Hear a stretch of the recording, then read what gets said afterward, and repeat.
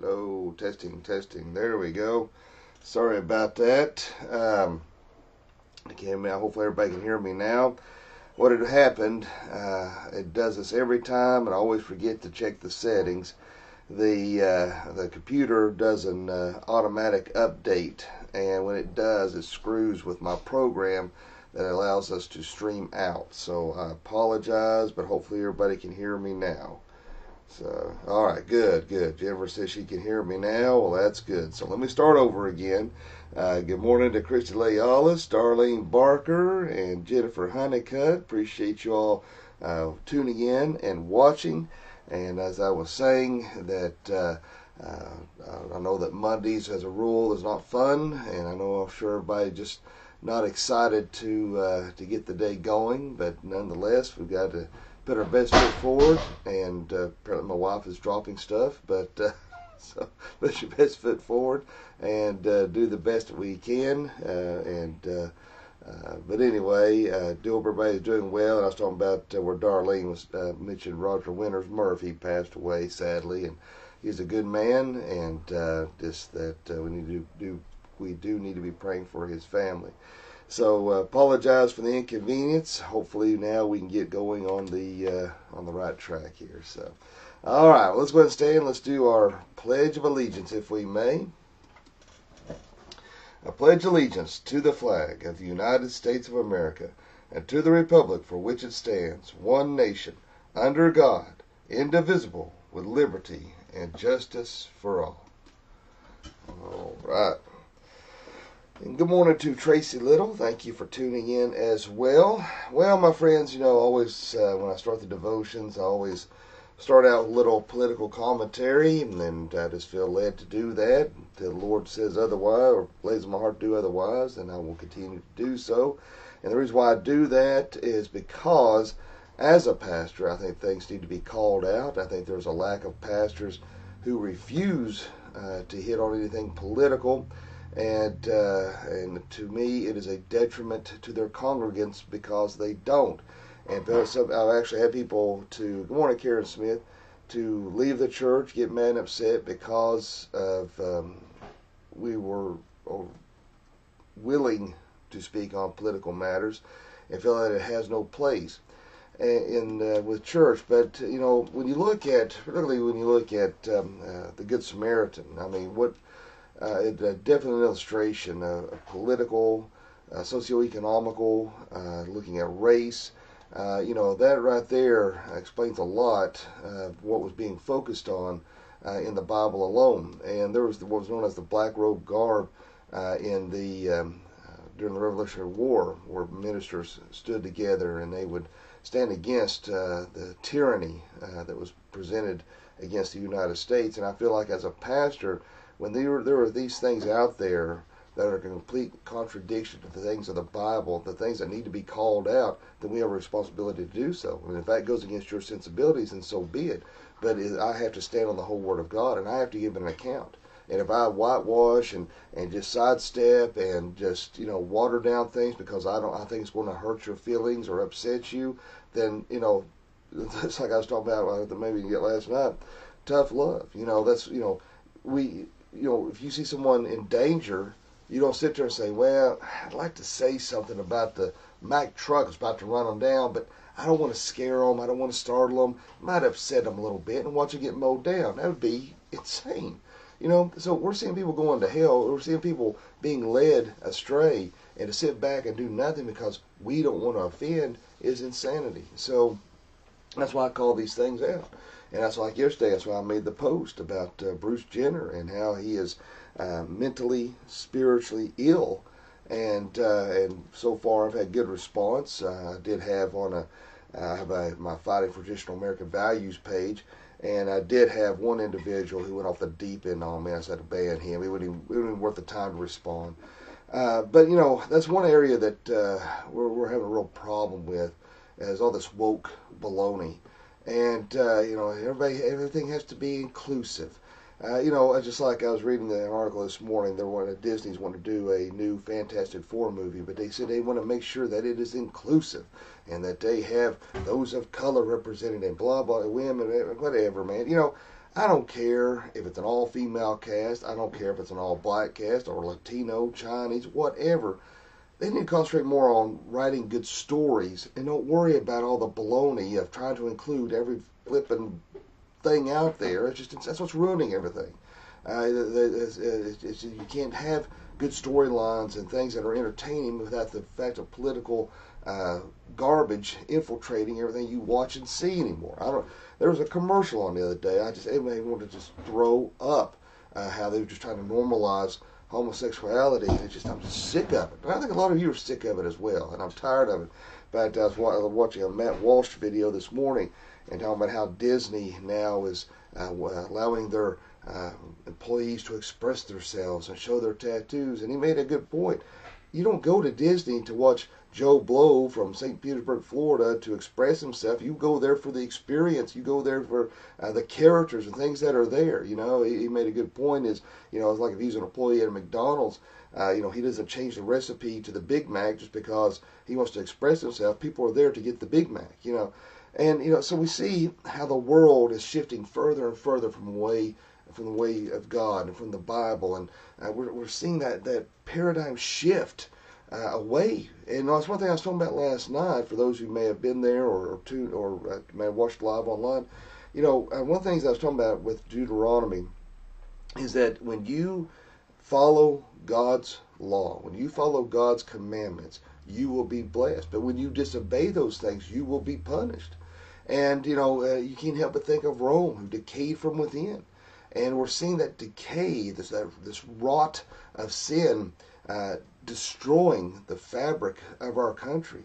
And it begs to wonder, where are we headed? What's going to happen? We see in Cuba the uprising. They're sick of the communism. They're sick of living in poverty. What do you think? They're killing ourselves trying to get to our country. And yet the very thing that we should be against are those who are in office who want to push us into a socialist, and then was just a step away from communism. And I don't get it. We live in one of the greatest countries. We are the greatest country in the world. We have more freedoms than you could ever imagine. But yet they want to push us in another area. But see, everything you look at anymore has to be inclusive. Everything has to be inclusive. The one thing that we can count on, the fact is that God's word is exclusive. And that's a word that people don't want to hear. Something shouldn't be exclusive. Well, God's word is exclusive. And there's only one way to heaven, and that's through Jesus Christ alone. No man come to the Father except through him. Only through Jesus Christ alone are you getting to heaven. I don't care if you're Muslim, Buddhist. I don't care if you're Jehovah's Witness, Mormon. It doesn't matter what you want to believe. People have this erroneous idea that if I'm a good person, then God's going to let me into heaven. No, that is not going to happen. And there's going to be a lot of good people in hell. Some people think because they're there every time the church doors are open, they're going to heaven. Until you have prayed and accepted Jesus Christ as your personal Lord and Savior, repented of your sins, then that is the only way you will gain entrance into heaven. You cannot be benevolent enough. You cannot be rich enough. You cannot be good enough. And I don't care, and there's this universalist idea. Rob Love, he's out of this seeker sensitive type of ideal, and it's universalist that all religions, despite what you believe, you're going to make your way into heaven. It's baloney. Jesus said it very clearly and plainly. There is only one way to heaven alone, and that is it. And I've had people say, "Well, Matt, you were saying the good little Muslim and the good little whatever Buddhist or Hindu or whatever, they're going to die and go to hell." Yes, they are. They are believing a false religion. And people say, "Well, that's not fair." They have the choice. Every man, woman, and child on this earth will have the opportunity to accept or reject Jesus Christ before going to heaven. Now, when it comes to children, obviously there's that age of accountability. They have to be at an age where they can understand. And, and I've worked with a lot of people with special needs. I understand that. If they can't understand, I think God makes allowances for those instances. But outside of that, you have to know Jesus Christ. You have to really have had an understanding of what Christ done, his atoning work on the cross. He rose again on the third day. And when you accept Christ into your heart, that's how you get into heaven, and that's it alone. And for those of us who are saved, those of us who have accepted Jesus Christ as our personal and Savior, it doesn't end there. I think some people think when they say the prayer of salvation, they come to know Jesus Christ as their Lord and Savior, everything's going to be hunky-dory, that they're going to have no more problems. In fact, quite the opposite. You're probably going to have more problems. See, Satan, he's not concerned when you're brushing your teeth or eating your cereal. That doesn't bother him. He's not after you at that point. But the fact that you're trying to live for Jesus daily, that was when he comes after you wholeheartedly. And that's when we look at our verse this morning, Luke 4:13. And we're talking about the temptation of Jesus. When the devil had finished tempting Jesus, he left him until the next opportunity came. So, Satan is the tempter. And there's a distinct difference between us and Jesus for obviously a plethora of reasons.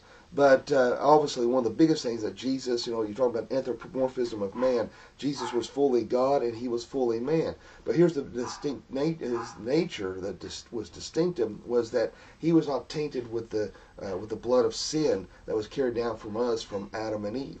That he did not have a fallen nature as we did. But yet Jesus was still tempted. See, we don't have the ability to turn stone into bread as Jesus did.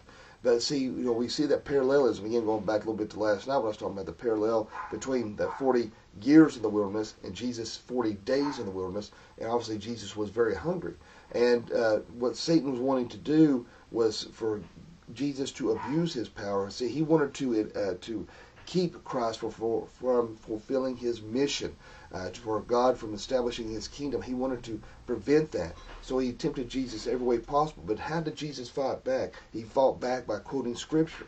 And see, there's that detriment. You see, friends, I got my Bible right here. The detriment to so many Christians who do not know their Bibles.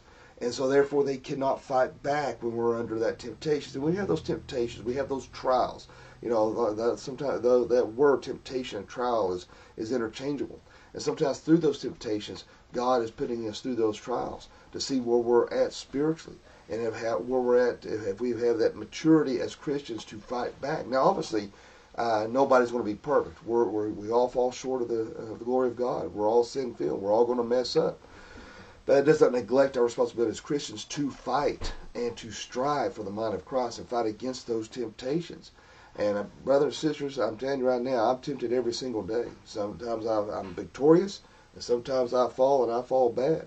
And then I put myself under that conviction of, Lord, forgive me. It's just because that battle continues, because the devil says, look what you've done. Look what you said. Look how you reacted. Look at your response. And so he wants to fill you with that guilt when we know that we are forgiven and God has let it go. And so we need to as well and keep moving forward. But the only way you're going to fight against temptation, see, because the old devil, look at David. Here he is, a man after God's own heart. And see, the devil's subtle. He knows our weakness. He's got a playbook.